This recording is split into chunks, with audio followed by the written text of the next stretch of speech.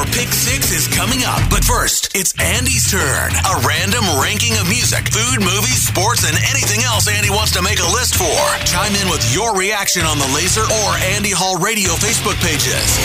It's Andy Hall's Pick 6 on Laser 103.3. On this day in 1970, Kevin Patrick Smith was born in Red Bank, New Jersey. The filmmaker, actor, comedian, comic book writer, author, YouTuber, and podcaster came to prominence with the independent release of Clerks in 1994, and since then has become a pretty big deal. Today I'm giving you my Pick 6 Kevin Smith films. Beginning with number 6, Clerks 2. Look, I'm normally of the belief that something as perfect as the original Clerks film doesn't really need a sequel, but honestly, I love seeing that while Randall and Dante are older, some things never change. All the humor and dizzying dialogue are hallmarks of Smith's abilities as a writer, and so rebooting this story several years down the road turned out to be a great idea. Now, about that third film.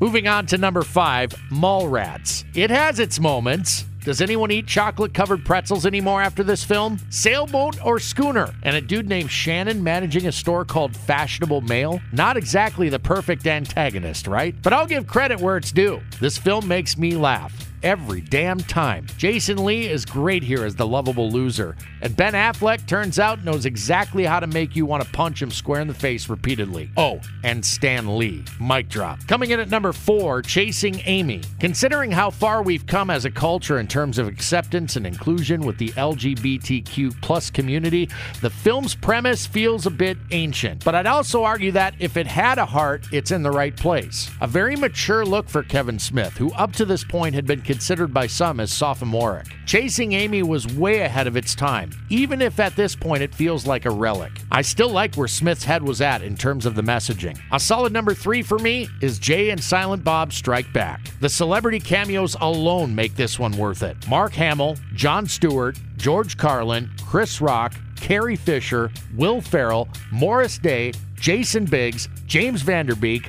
Awesome. Add on top of that the hilarious storylines and Smith's usual brilliance with dialogue, and you've got one of the best films he's ever done. Whether you know all the inside jokes or not, there's a standalone quality that makes this one a standout. At number 2, Clerks. There's a level of perfection I alluded to a bit ago when it comes to something as raw and blemished as Smith's debut was that makes it forever memorable. Dialogue and characters, like any great Kevin Smith movie, are the driving forces. And there's a level of authenticity from Smith and his friends in the cast that Hollywood to this day still hasn't figured out how to duplicate. Advantage, view, askew. I loved this film when I saw it in the mid-90s, and to this day stop what I'm doing to watch it no matter what I may have already missed. On to my number 1 Kevin Smith film of all time, Dogma. George Carlin as the Cardinal, Alan Rickman as Metatron, Alanis Morissette as God, Matt Damon and Ben Affleck as Loki and Bartleby.